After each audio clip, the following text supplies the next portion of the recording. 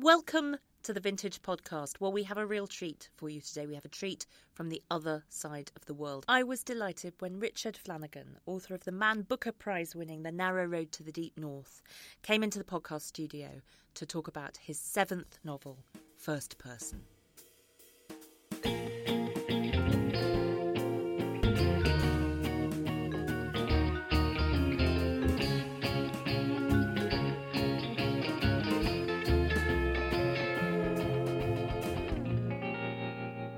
Richard Flanagan, I'm so pleased you've come.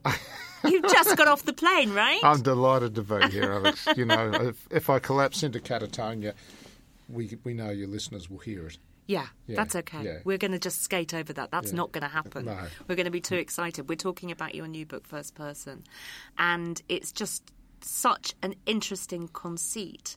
And also quite different from anything you've done before, I think. Just tell us a little bit about the setup for the book.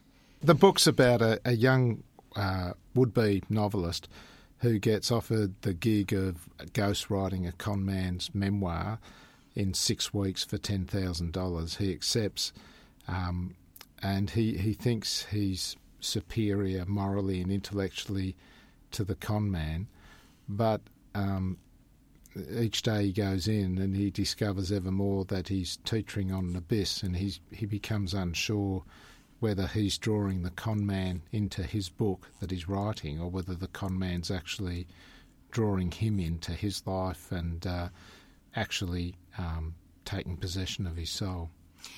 Just to be clear, the con man, we're not talking about somebody who's fiddling the gas meter. This is kind of fraud on a grand scale. This person is a kind of national villain. Yeah, the story has its roots in an experience I had as a young man when I had no money and was a would-be writer, and I had a good friend who was working as a bodyguard for this notorious con man come corporate criminal who was in fact the biggest corporate criminal we ever had. He embezzled about $1 billion in today's terms. And the idea that he was working on infrastructure, and that was the idea with your real-life guy, wasn't it? The real-life guy had taken over this charity organisation that had gone round, it was about 4 or 5 people, and they used to put up posters advising people to use hairnets if they're operating lathes or give little lectures about the necessity of bending your knees if you used heavy weights. And this con man took it over and within a couple of years transformed it into this little sort of semi-secret army of about 400 or 500 men, uniformed young men. It had an air wing, it had submarines, it had Idi Amin's helicopter, and it had purported CIA links, and it was a sort of... they did sort of extraordinary and extraordinarily inexplicable things, like they were the first people to jump out of a plane in Australia with a dog attached to them and things like that. And so they went, and then the whole thing went belly up, and there was the biggest manhunt in Australian history for this criminal. They finally caught him on the other side of the continent, got him, extradited him back to Victoria, and he was in the Melbourne Watch House for about an hour when he got a phone call from Australia's leading celebrity agent saying, "Don't sign anything, I'll cut the deal." And he cut a very lucrative deal, as you do in those situations, for a celebrity memoir with a publisher. And a year or so went by and he produced nothing, being criminally incapable of putting any sort of thought on paper. And the publisher put ghostwriters to work with him, and they all ran away in horror because he's quite an abhorrent human being. And then they said, "If you won't work with our people, you find a writer," at which point he didn't know any writers, but my mate said, "I've got a friend in Tasmania who wants to be a writer." And that's when I got the phone call. And you published nothing at this point? You hadn't... I'd published a couple of non-fiction books, but right. But your career as a novelist hadn't really taken hold? No. And you were working as a labourer, I think, weren't you? Yeah, I was working as a labourer, and things weren't going well. And I'd written some non-fiction books, and that, you know, they were very small, and so I was in a parlous sort of way, and I needed the money, so I accepted. And he killed himself 3 weeks later. But I guess I was haunted by him because in so many ways he seemed to anticipate this strange world that's come into being over the succeeding decades. And I couldn't really make sense of what had happened to me in that time for many years. But I began to think how in his narcissism, his solipsism, he anticipated so much of what was coming. These global scandals, these big corporate scandals. Yeah, in the sense that we were sold vast, elaborate corporate lies, but also in the sense that we're now in a world where Mark Zuckerberg has said that privacy is no longer an acceptable social norm, and he said how we will henceforth not have one identity at work and another at home. We'll only have our online identity, and that what a wonderful thing this is. He talks about the integrity of having a single identity. And if you think about it, that's the darkest dream of totalitarianism, made our daily reality and carried in our back pockets and so on. Friedrich, who was the con man I'd worked with, he tried to control people and have absolute power over them, and the way he did that was finding out everything about their private life and then turning it to his advantage. It seemed to me the world we're in now tries to do the same thing. And Friedrich, I mean, he was obviously a con man and specialised in lies, and we now live in a world where reality is denied by lies, and that the greater the untruth, the more willing people seem to believe it. And I thought how what's really new in our world today is not these attacks on truth, because power's always done that, but what's new is this attack on the very concept of the truth, the idea that truth itself is a worthless and irrelevant idea. That's very new. And again, I thought Friedrich had sort of anticipated that. So I wanted to use these bare bones of what had happened to me so many years ago and invent a story that tried to ask questions about our world now, because I think that's the job of novels. They have no answers, but hopefully they ask some of the necessary questions. So it's really fascinating the way that kind of long ago experience, which in its own way has a kind of timelessness, you know, a con man, a rip-off merchant, exposed, is actually sort of coming up to real cutting edge of modernity and all these questions of identity and truth. And so years later you think, yes, I need to write a novel about this. That's so. And you were saying earlier it's very different. I mean, I've always tried with each book to write a completely different book, because I think if you keep on repeating the same style, the same techniques, in the end, what was once a way you had of speaking truthfully about something becomes hackneyed and cliched, and you're no longer speaking truthfully. You're actually retreated into meaningless phrases, and at that point you're deceiving yourself, and far worse, you're cheating the reader, and you can't do that. And I think you've always I think if you try and reinvent what you're doing each time, you're struggling to find the right word, the right image, but you think about every word and every sentence, and you think about what it is you're trying to say and report on as accurately as you can. It forces you to go back to what you believe is the truth of what you're writing.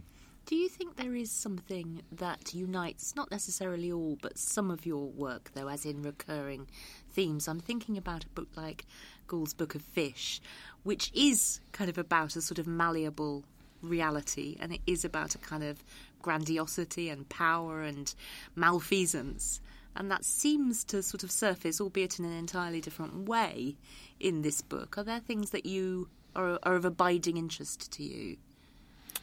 Well, I think that's an interesting observation, but it's more for readers to make than me. I don't really dwell on, you know, what are the enduring traits or obsessions of my work. I do think I've always been interested in the power of story, and I believe that fantasy and invention are very important. I think as a species, what defines us as different is the way we seek to divine the world through story. And we call those stories at the beginning the superstition, and then religion, and then the tribe and family, and then they become the nation, politics, science, and so on. And in all that, the highest form of storytelling we have, the most sophisticated form, is the novel. And so when you write a novel, you are writing an entertainment, but you're writing an entertainment that arises out of a profound intellectual and spiritual and aesthetic tradition. And I think we're in a strange time when there's now a fear of story.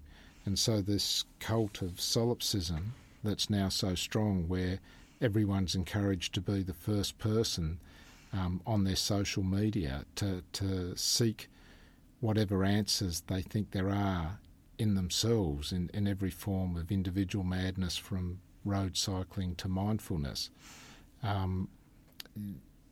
There is a connection between that endless solipsism and the strange pandemics of our times, of sadness, of loneliness, of the feeling that something fundamental is being hollowed out of our society. And I think those two things are actually profoundly connected. And in literature, that's expressed itself as the rise of this dogma of the cult of the literary memoir, which particularly in North America is grounded in this idea that realities outstrip fiction, and that therefore the novel has no place in describing our world now. And the only literature of worth is literature that can be grounded in experience, in what you know, and that's the memoir. Now, I mean, I've got nothing against memoir as form, and it can be as great as any other form of literature, but I do find it very strange when people make a dogma and an ideology out of one form of literature. And I think there's a fear of story, which is very odd, because we now live in a time where there are all these poisonous stories, which are lies. But I think the answer to those is the story is fiction, which at its best is liberating and transcendental. Transcendent, I should say, in my jet-lagged state, but transcendental. But that's so. I think that's the role of the novel, and that's why I wanted to write a novel that masquerades as a memoir, to have people question what a memoir is, what this idea of making ourselves the first person in our own worlds, whereas whatever the truths of this world are, they don't really exist within ourselves, they exist within others. And that's why we go to literature, to discover we're not alone, that we're not one but many, that implicit in each of us an infinity of possibilities, the wretched, the wicked, the glorious, the beautiful. There are many lives we could have lived, we're only allowed to live one, but it's good to be reminded all the other possibilities that we could be. I think writing should always be about all that we don't know. I wanted to ask you about that idea of the found novel, if you see what I mean, the letter that's found and is really a fiction that we saw in things like Richardson, for example, in the kind of 18th century novel, or the Traveller's Tales, the Defoe, the kind of spooky stories. In a way, you're sort of picking up on that again, aren't you? That sort of idea of the novel that is really a fiction but pretends to be an actual document.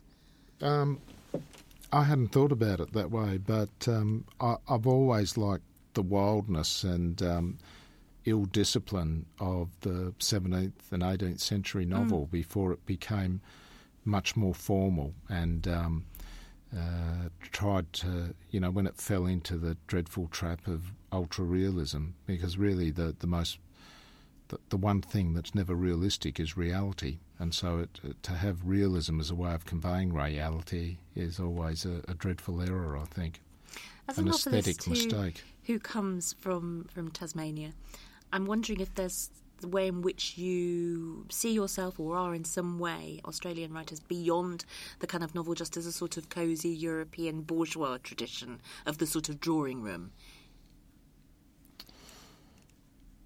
Well, I always saw the novel as a form of liberation. I don't know where that places me. I think there is an Australian experience that you belong to as an Australian writer, but you do also belong to that universe of letters and that grand tradition of the European novel. But what I do notice about the European novel in the last couple of decades is the loss of belief in story as the fundamental building block of the novel. And I think a novel without story is like a jellyfish pretending to be a white pointer. You need that mystery of story, because story's what liberates the novel from the ambitions and character and aspirations of the writer. Tolstoy sets out to write a mean-spirited and nasty, small-minded book about a woman who's an adulteress and is rightly punished, and he ends up writing one of the great books of literature in Anna Karenina, because the story liberates him from his own pettiness. And every writer, there's a smallness about us all as human beings. I think it was Elvis, the great American literato, who said, when I sing, I'm touched by God. And I don't think you have to believe in the divine to understand that sometimes the best of what a human being can do is in their art. And it is something, it's where they tap into what we were talking about earlier, the many possibilities of what it is to be fully human and not just what it is to be Elvis, who was a very ordinary truck driver. What have you been liberated from by writing your books, either this one or any of them? What is the liberation for you? Oh, well, I grew up in this benighted island, which for a quarter of its modern history was a totalitarian country. It was a gulag of the British Empire. All my people were convict people. It's the site of, the first attempted genocide by a state against an indigenous people that very nearly succeeded. There were 50 survivors from whom today's indigenous people in Tasmania are descended. And there's a thing Chekhov said that resonated with me very deeply. He said his whole life was a battle to squeeze the serf's blood out of him, drop by drop. His grandfather was a serf. And I've felt the same struggle, and it is the written word that I feel has allowed me to finally become a free man. Richard, thank you very much.